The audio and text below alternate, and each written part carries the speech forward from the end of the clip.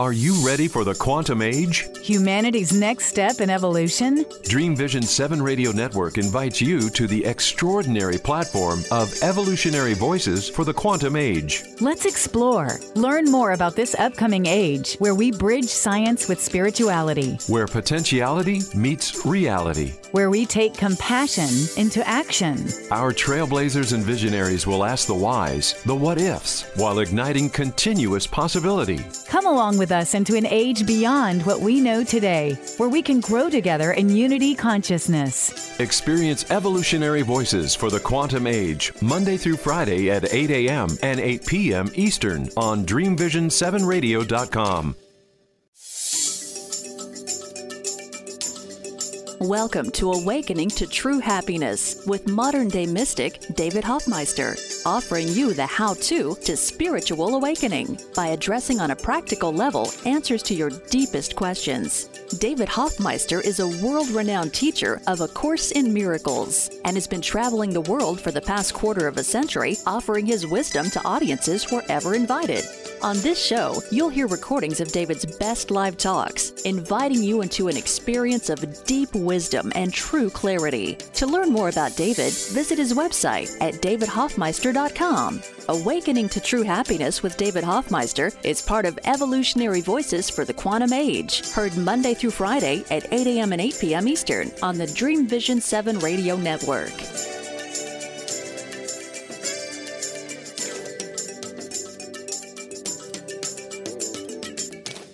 Hi, everyone. Welcome again. We're going to have a beautiful, beautiful deep dive today. Yeah, I know for a lot of you who have used the pathway of A Course in Miracles, you remember that prayer that Jesus offers pretty early on in the beginning of the second chapter of his text, where he says, I am here only to be truly helpful. I am here to represent him who sent me. I do not have to worry about what to say or what to do, for he who sent me will direct me. And I'm content to be wherever he wishes, knowing he goes there with me, and I will heal as I let him teach me to heal. So whenever Jesus puts the words in a prayer, truly helpful, that's kind of an interesting open-ended prayer, like to go deeply into what is truly helpful. And that just means we have to unlearn a lot of our beliefs and thoughts, which have told us what the ego believes is truly helpful, and let it be replaced by the Holy Spirit, who actually knows what is truly helpful in any moment.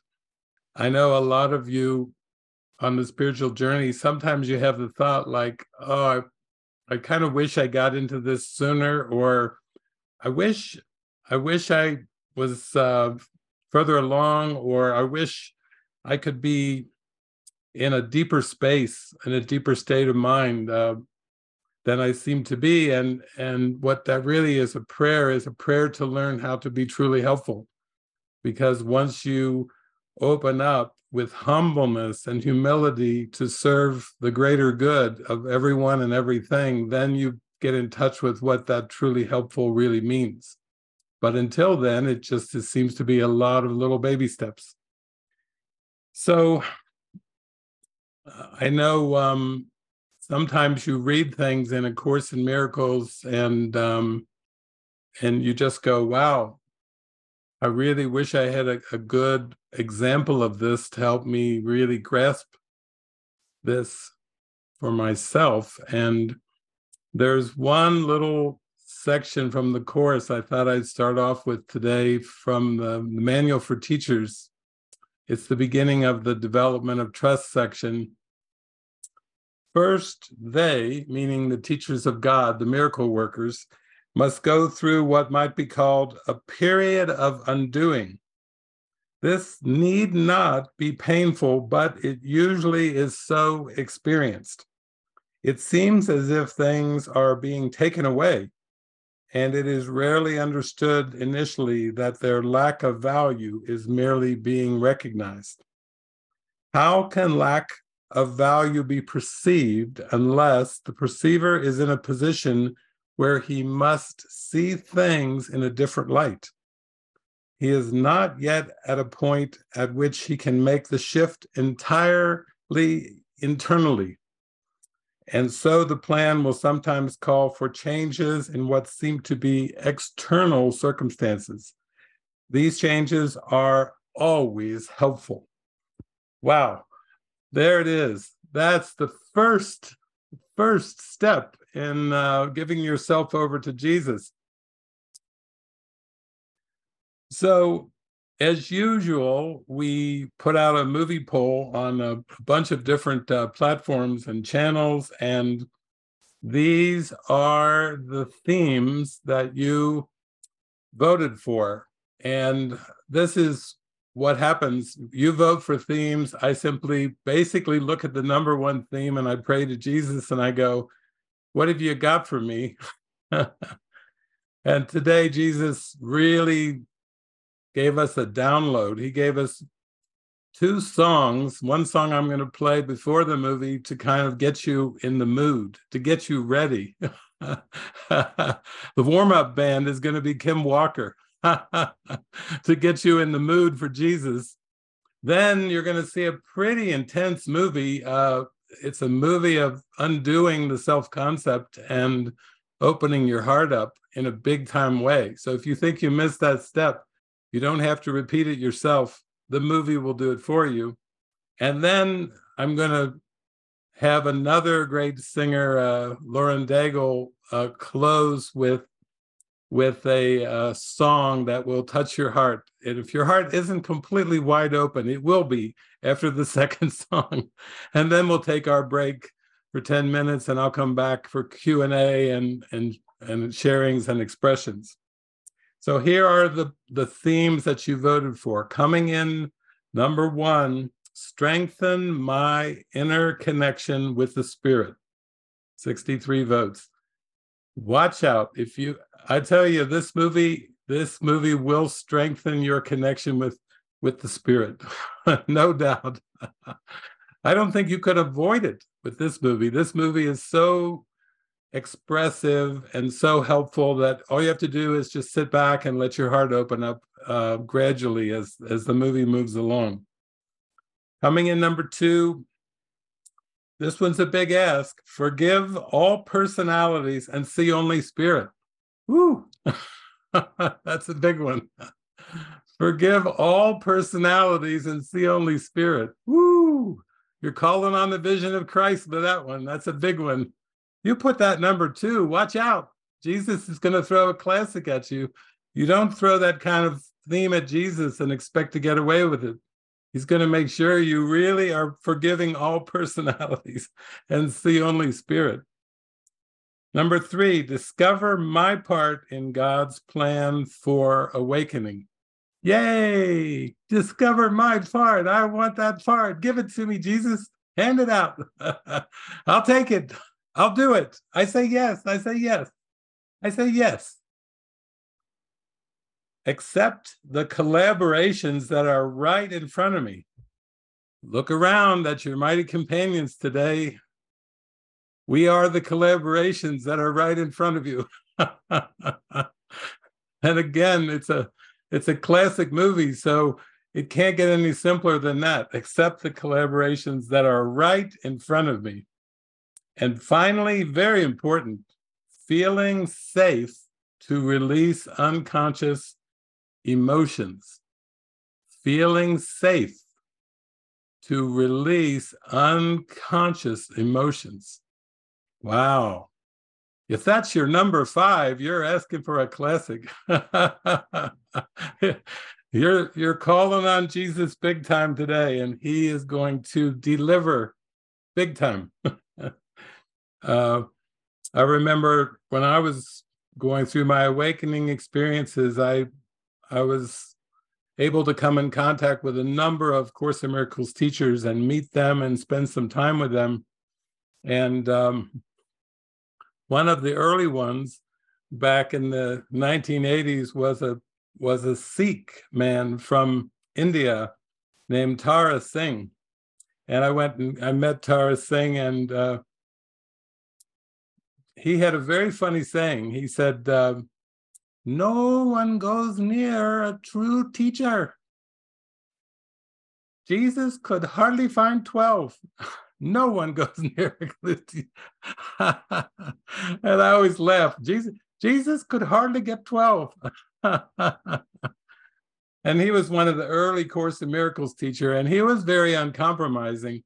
And in this movie, Socrates is very uncompromising. For people that are not on the spiritual journey, Socrates is so uncompromising that for them, Socrates could be a bit of a nightmare. If you're attached to the world in many ways and you come near a non-compromising teacher, it seems more difficult, more challenging, because basically the teacher, if you're in a teacher-student relationship, the teacher won't really let you get away with anything. And deep down, that's actually the prayer of the heart. Please come close to me and please show me where I'm clinging to the ego. Show me where I'm clinging to the world. But most people, they like more of a gentle pathway. So most people are not part of ashrams or not part of spiritual communities, because there's a little bit too much reflecting going on, and the reflections are a bit too intense for the ego. But in this case, you can sit there in the comfort of your home on your comfortable chair or couch and get to watch it in action, because this Socrates is not going to wishy-wash. He's not going to wash over things. He's not going to avoid things. It's just a very direct pathway to God. It's very much like that first paragraph I read in Development of Trust. It will seem as if things are being taken away from you, but because you're not entirely ready to make the shift internally, it will seem to be external circumstances that will help you along. Most people would say, hey, those are some pretty extreme external circumstances, but remember, all things work together for good. There are no extreme circumstances to Jesus. He just wants you to wake up and remember who you are, remember the Christ.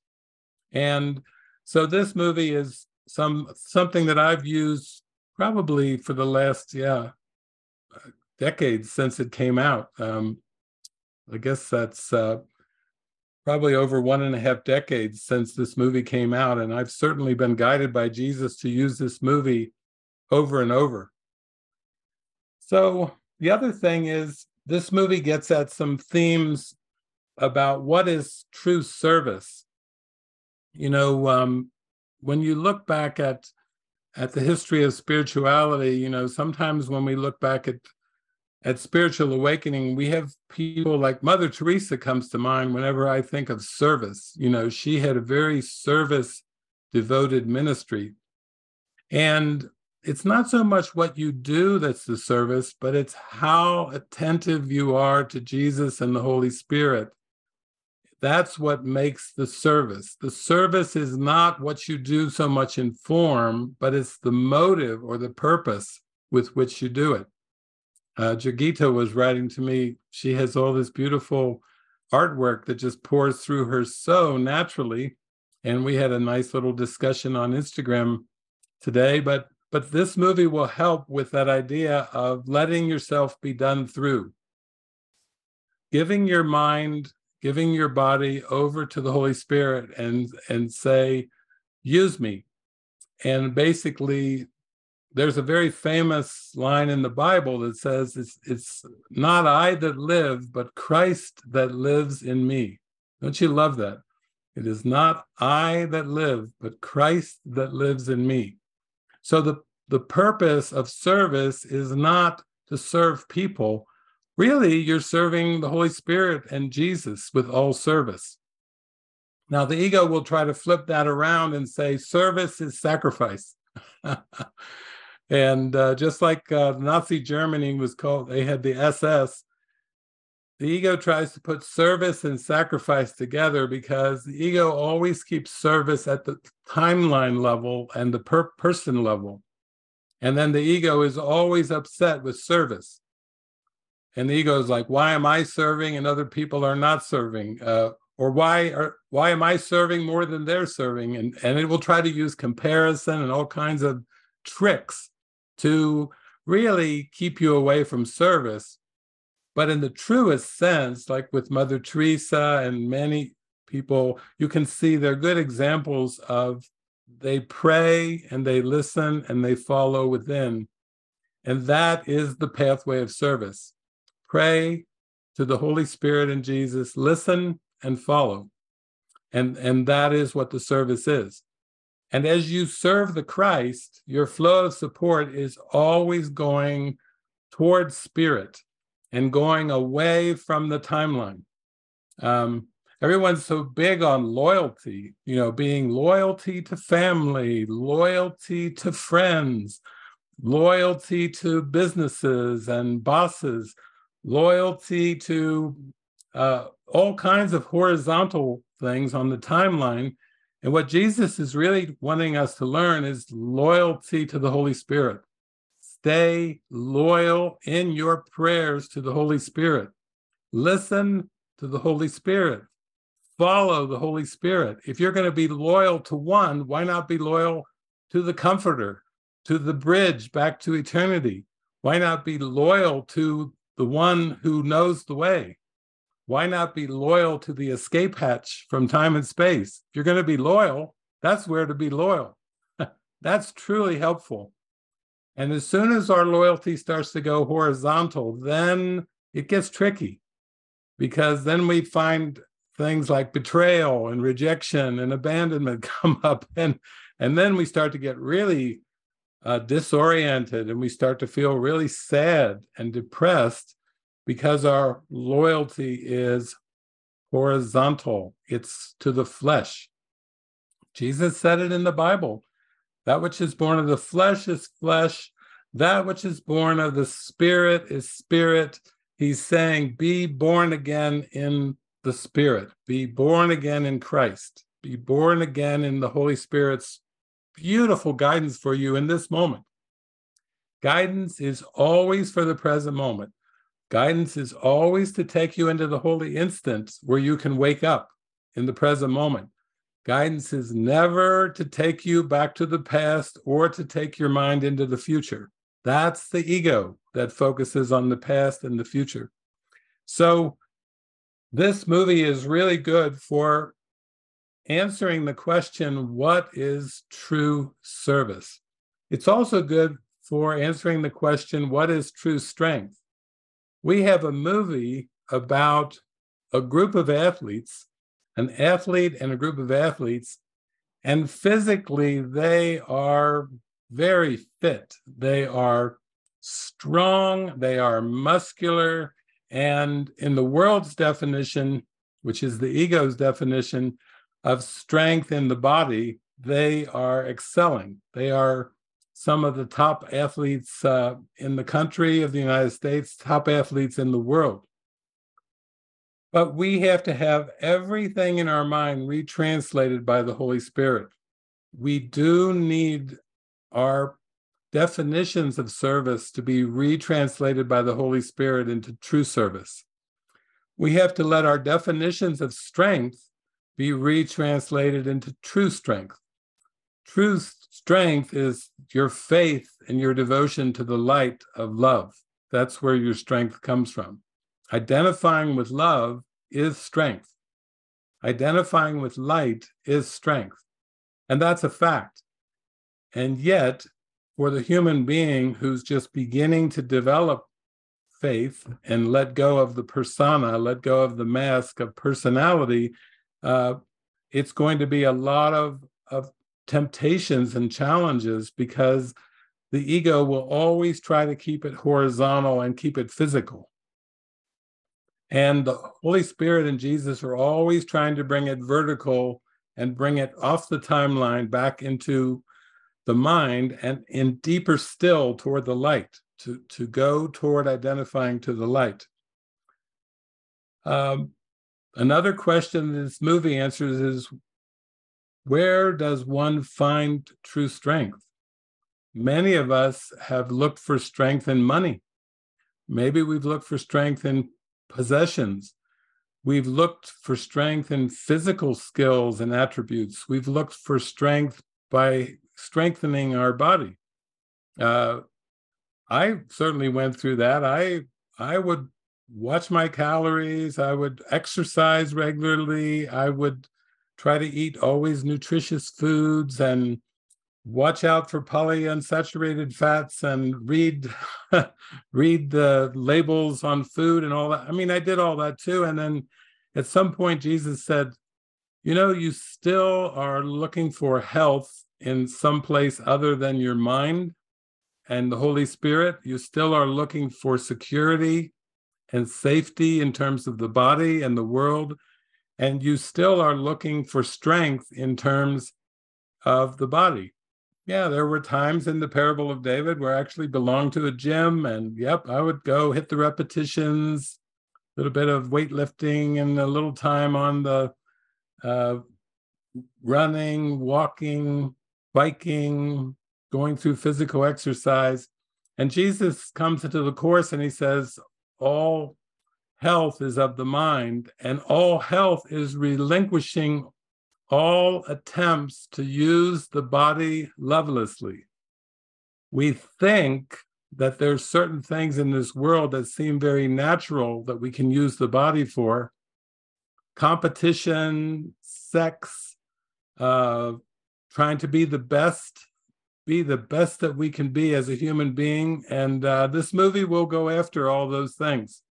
We have a group of athletes in this movie that, including Dan Millman, that are basically Olympic hopefuls. They are that skilled of athletes. They are Olympic hopefuls.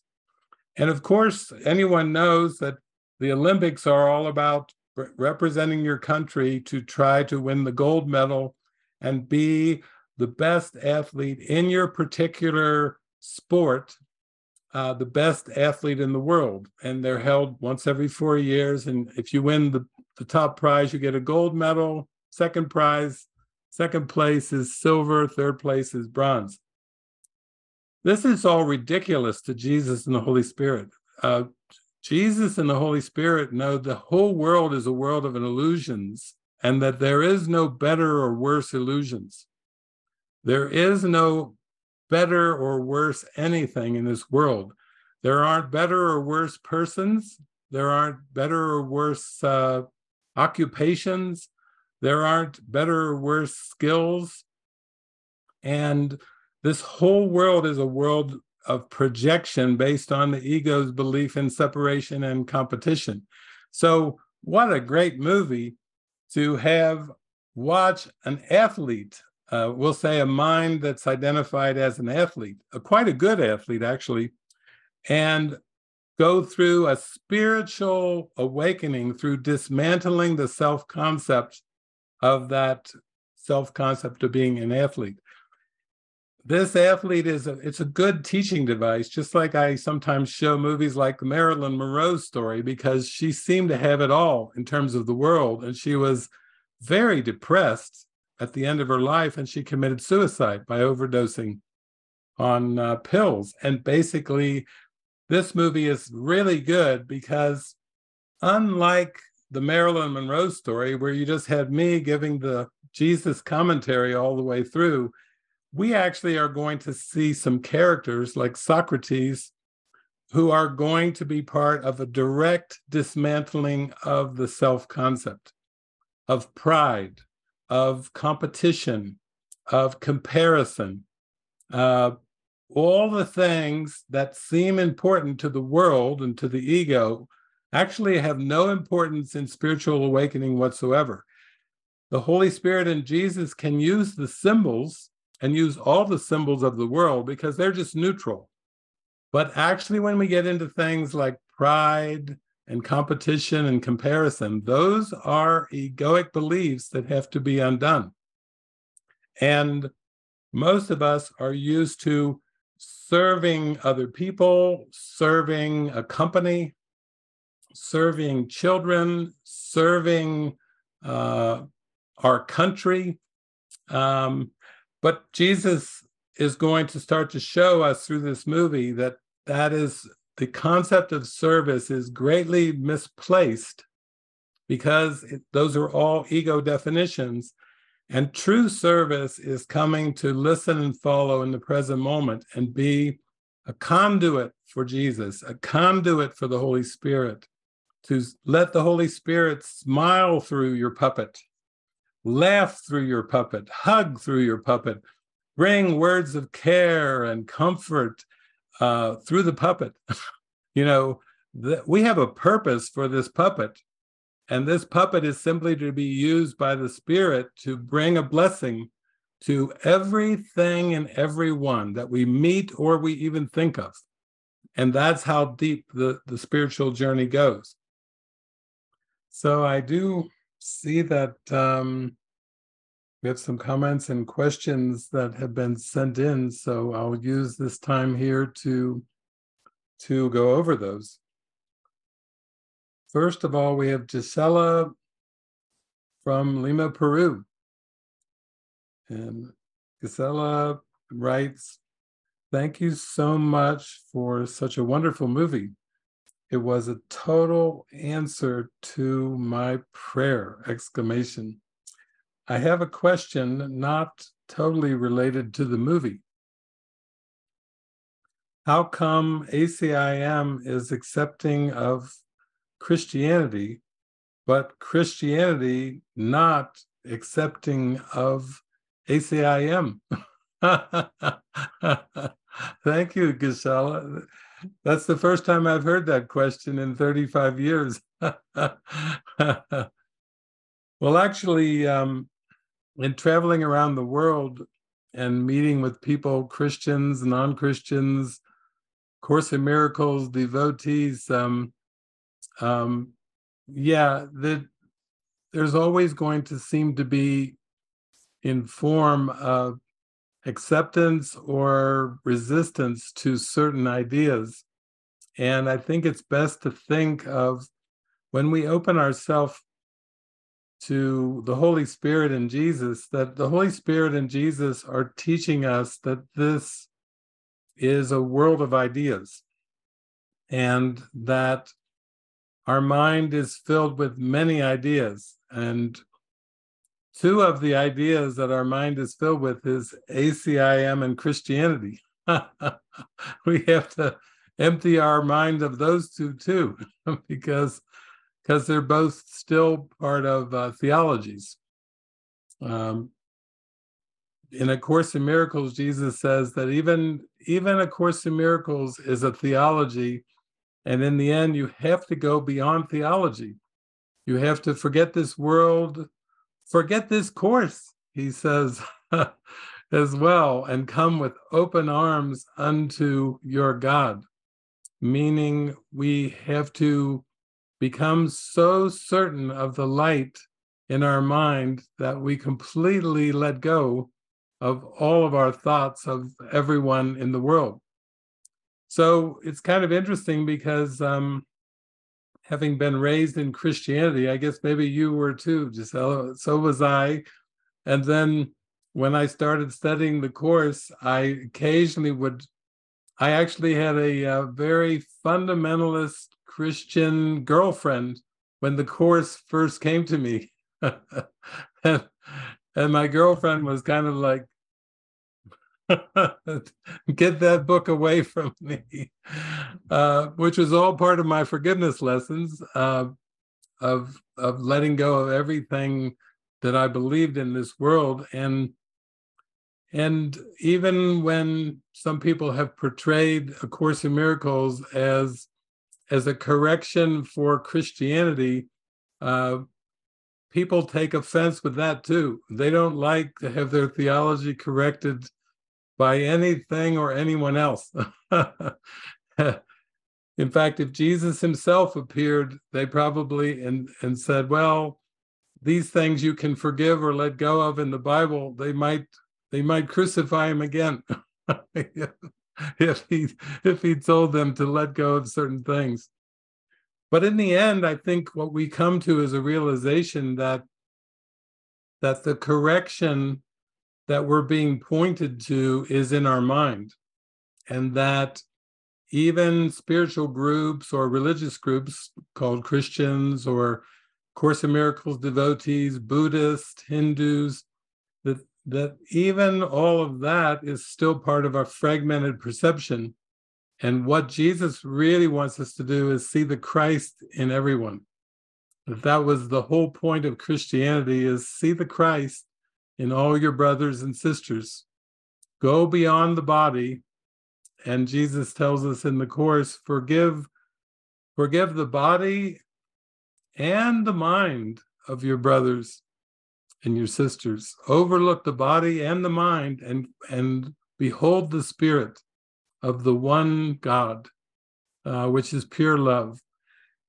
So I do feel that the Holy Spirit can use all the symbols of the world. And I have actually, believe it or not, I've actually been invited to quite a few Christian churches in my travel around the world. And when I go up and speak in front of a Christian church and congregation, I just let the Holy Spirit and Jesus put the words in my mouth, and it comes through in a beautiful way. And the people all are very happy and joyful, and there's lots of hugs and laughter and joy. And for me, the lesson was, please, Jesus, go before me so that I may be inspired. Put the words in my mouth that I will bring love and connection, that I will bring a feeling of closeness to everyone who hears the words. And so that means individually, every person I would meet, or even group or church or ashram I would go to, or synagogue I would go to. I went to a lot of different places in 44 countries, and the lesson was always my own lesson. I will step back and let him lead the way. I want you to inspire joy in my heart and in everyone's heart. And that is, I think, where this is all heading. So in general, I have met some Christians that were a little bit resistant to A Course in Miracles, but I've actually, believe it or not, met Course in Miracles and students and teachers that are quite resistant to Christianity. I've seen it both ways, which I think is just holding on to something from the past and still trying to see something that's not there. Because Jesus is really teaching us that the differences are not really real, and the connection of spirit and love is real. And that's what he wants us to experience. He wants us to demonstrate that love is real in every situation and circumstance that we come upon. So thank you for writing that in. I think that's very relevant. That was a very relevant question for all of us. The first time I've heard it in that way, too, in all these years. So thank you. Beautiful. Okay, and then we have Darren Reed from California. Darren writes, thanks, David and team, for this amazing heart-opening movie. This was a definite classic movie, for sure. I had a question regarding some of the recent lessons, even though I think I understand, but it might be helpful to hear you say a few words. The Course talks about two things frequently. One is about vision, and the other is about emptying your mind. My understanding is that with vision, that is still an image, but one that helps move you away from wrong-minded images, whereas emptying your mind is about just clearing everything. I feel like both of these are helpful to practice, maybe one as a correction and the other to come to God. Can you say a few words about both of these? especially when we're quiet in prayer and meditation. Love you so much. Yeah. Well, that is true, Darren, that we are right on those workbook lessons. I am determined to see things differently, and that is clearly pointing to what Jesus refers to as vision. And I think from what you wrote, the understanding is that it's a little bit reversed in the sense that when we're called to empty our minds of everything we think and think we know, that is the process that most all mystics and saints have encouraged, is emptying the mind. Buddha encouraged it, and Ramana Maharshi, and all the way up to the modern saints of Muji. And this is what Jesus is encouraging us to do in A Course in Miracles. But I think emptying the mind is part of the seeming process of letting go of judgment, of starting to realize not that we should not judge, but we cannot judge, that all the judgments have no meaning. And when we try to judge, then we put a false meaning on our identity, and then we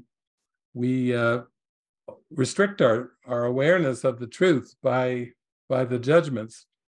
But actually, the vision that Jesus is referring to when he says, I am determined to see, and I am determined to see things differently, that vision is actually the vision of Christ, which is not perceptual at all. It's just pure light. So oftentimes he will capitalize vision in A Course in Miracles, indicating that it comes from the light, from the Holy Spirit. And this vision is very synonymous in A Course in Miracles to revelation, which he talks about in chapter 1, and it's also synonymous what he calls the great rays, capital G, capital R. The great rays and vision and revelation are all the same, in the sense that revelation's more like a little glimpse, a temporary glimpse of something that is literally pure light and that goes on forever and ever and ever. So I would say the emptying of the mind is the process of forgiveness, of learning to not hide and protect any concepts from the light of the Holy Spirit. That's the process. And then the vision is actually transcends the body's eyes and transcends the five senses entirely.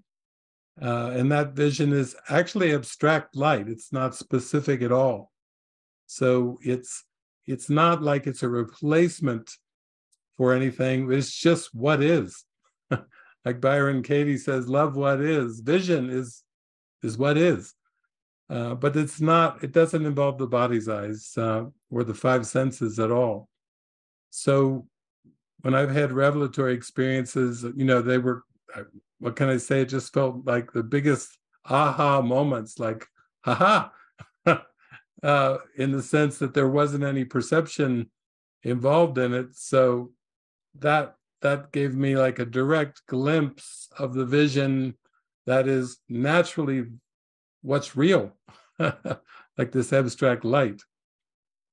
So I think, we do go through the darkness to the light, and we do see that in the end, what the Bible said, perfect love casts out fear.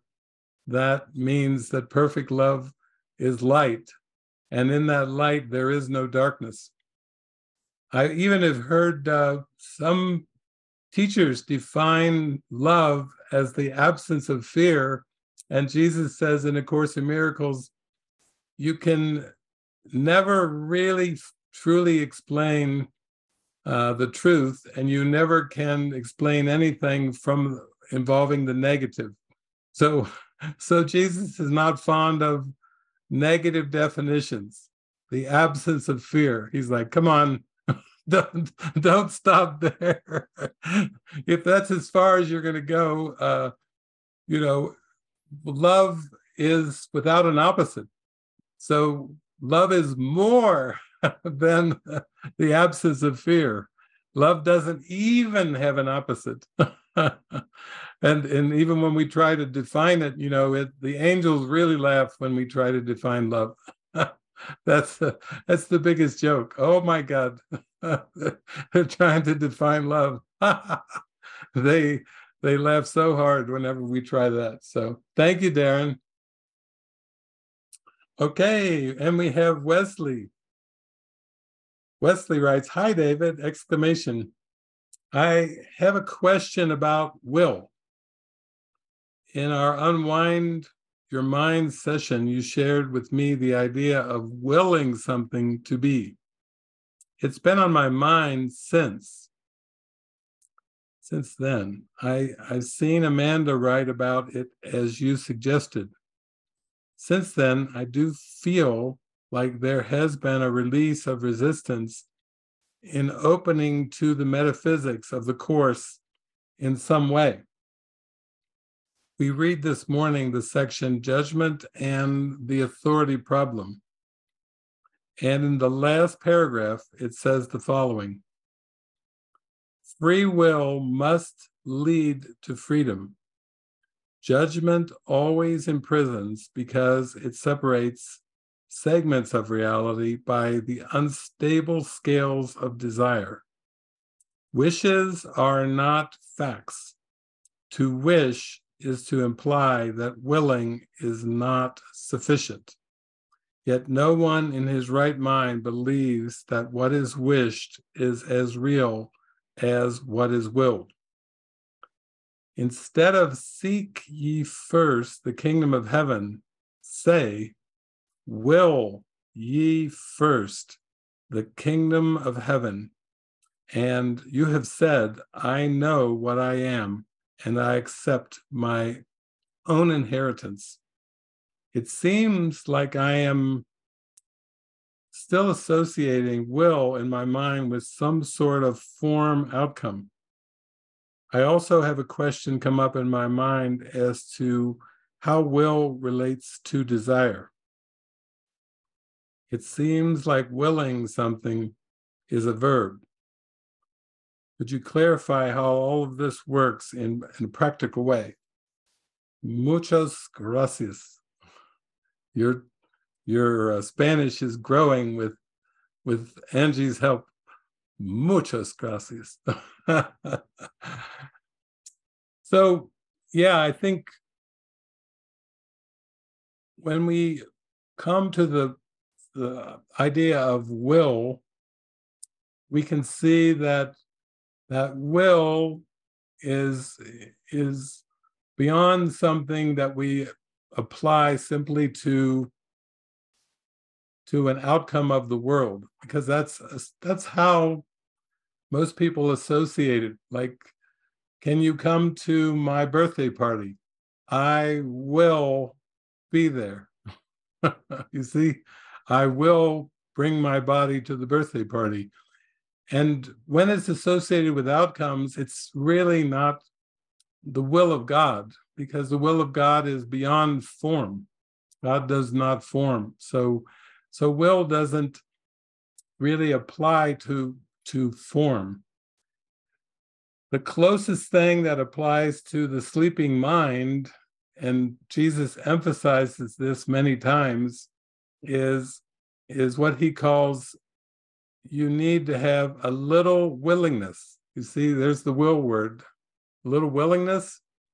So he's asking us to practice with our little willingness every time we have a doubt thought, to call on the miracle.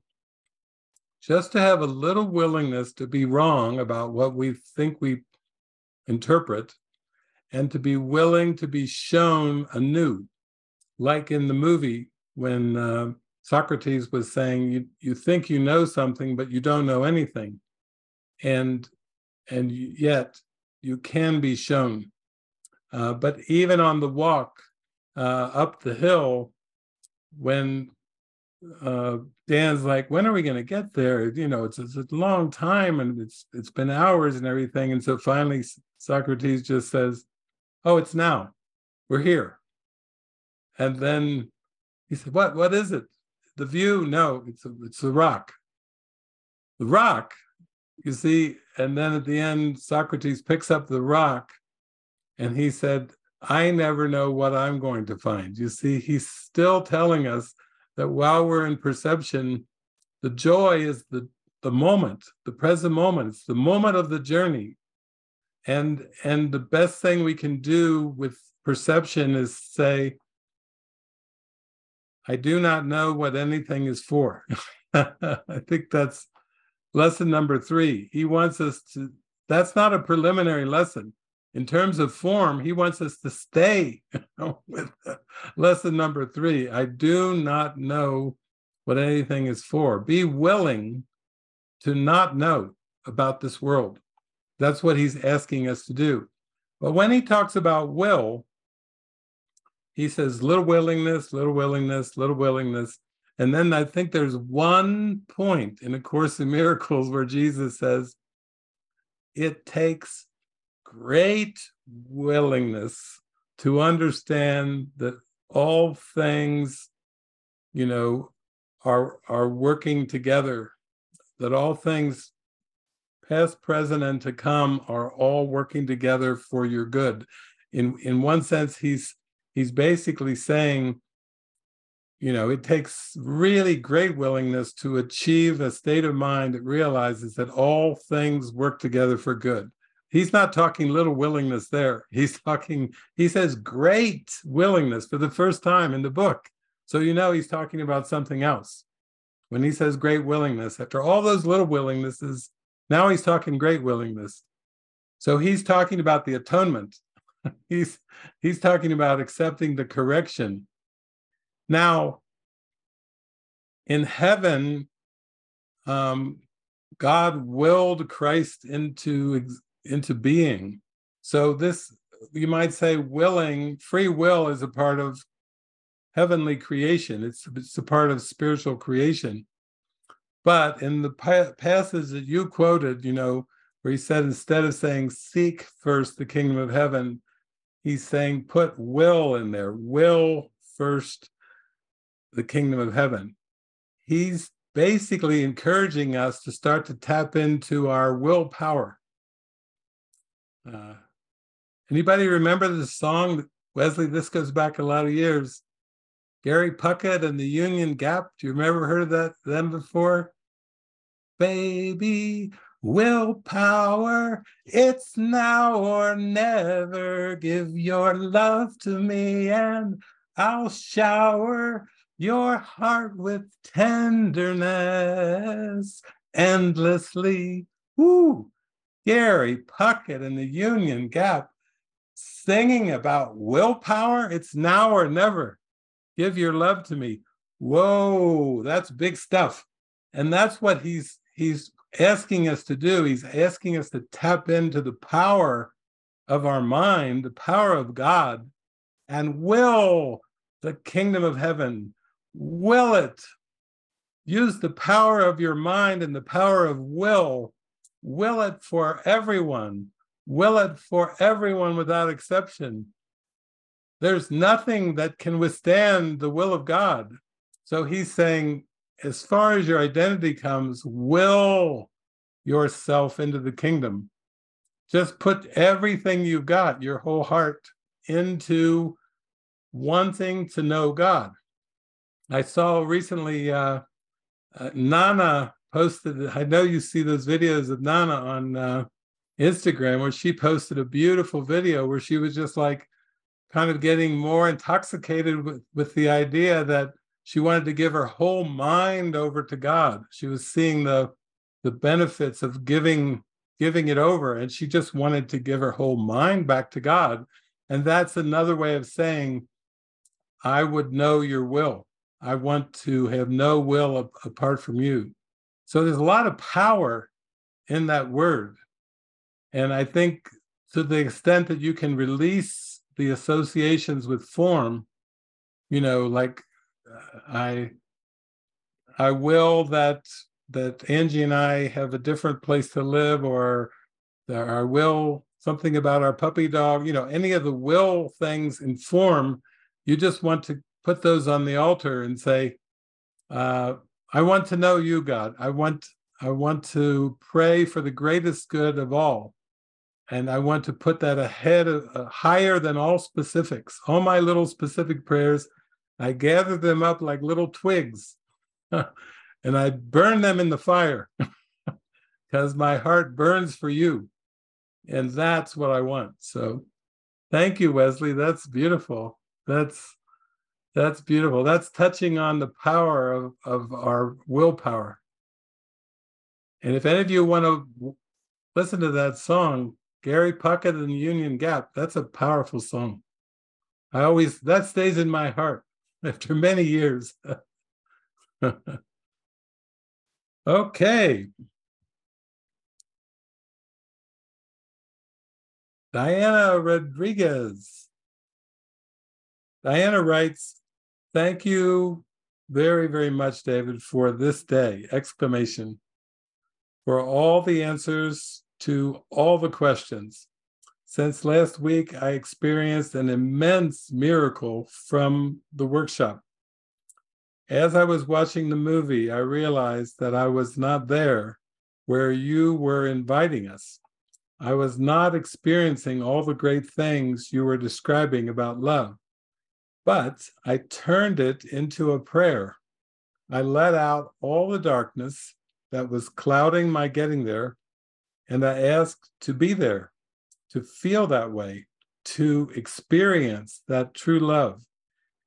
And so it was, as if by magic, that certainty unfolded by itself throughout the week until I felt there, really felt immersed in unconditional love. It happened by itself. Today, that is my prayer too, to return to the truth, to be able to let go of everything that still distracts my mind from the present moment and from the union with truth. Thank you, thank you, thank you. Thank you, Deanna. There it is. That's showing the power of decision is our own. That when we just decide, when we decide to make it so, when we decide, yes, this is my decision, and I will make this decision for myself and for everyone, we start to open up to the vastness of our mind, and we start to realize we are all connected. And when one decides for love, then everyone benefits from the decision because it's a perceptual problem. So if I pray to see truly, then that transfers immediately to everything and everyone. And if I desire to know God, then that is the prayer for the whole universe, that we are not isolated beings. We are doing this all together. We are all connected. Yeah. So thank you. Up, Victoria Leon from Mexico City writes, "Hi, David!" Exclamation. My heart is beating so fast, and I'm writing to you for the first time in this movie sessions, even though I've been following you for maybe a couple of years. I'm so grateful for this movie. I remember have seen it like 2 years ago, and I can see all the miracles that Jesus has been orchestrating for me since then.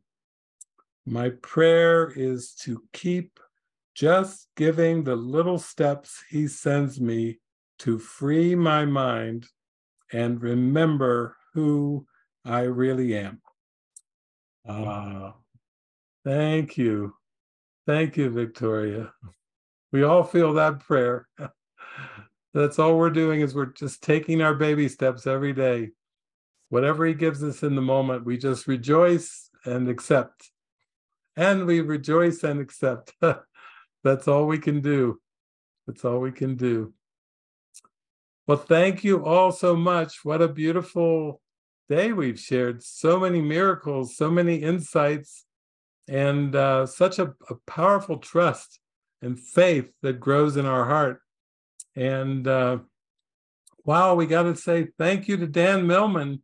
I mean, that's some pretty intense stuff that he went through, and to first write a book about it, and then to consent to a movie being made. And what I like about the movie is at the beginning of the movie, it says, based on true events. Dan was not hiding. He was giving us a real deep, transparent look into healing and healing in his own life. And I'm so glad he did, because most of us, we don't really always get a Socrates appearing in our dream. But when someone does, we all go, thank you. Oh, thank you for helping me with the lessons. Because when we see how Dan had to interact with Socrates, we know that was for all of us. It was just showing all of us that we can let go of our fears. We can let go of all of our doubts and just join with God, accept the truth. So thank you all. Thank you for joining me in this. Another beautiful day, lots of love and miracles for everyone. And I'm with you all the way. Let's laugh our way all the way back to heaven. All right. Thank you. Love you. Thank you for listening to this edition of Awakening to True Happiness with modern-day mystic David Hoffmeister. You can access more of David's teachings by visiting his website at davidhoffmeister.com. Tune in to David again next week on Evolutionary Voices for the Quantum Age, heard Monday through Friday at 8 a.m. and 8 p.m. Eastern on the Dream Vision 7 radio network.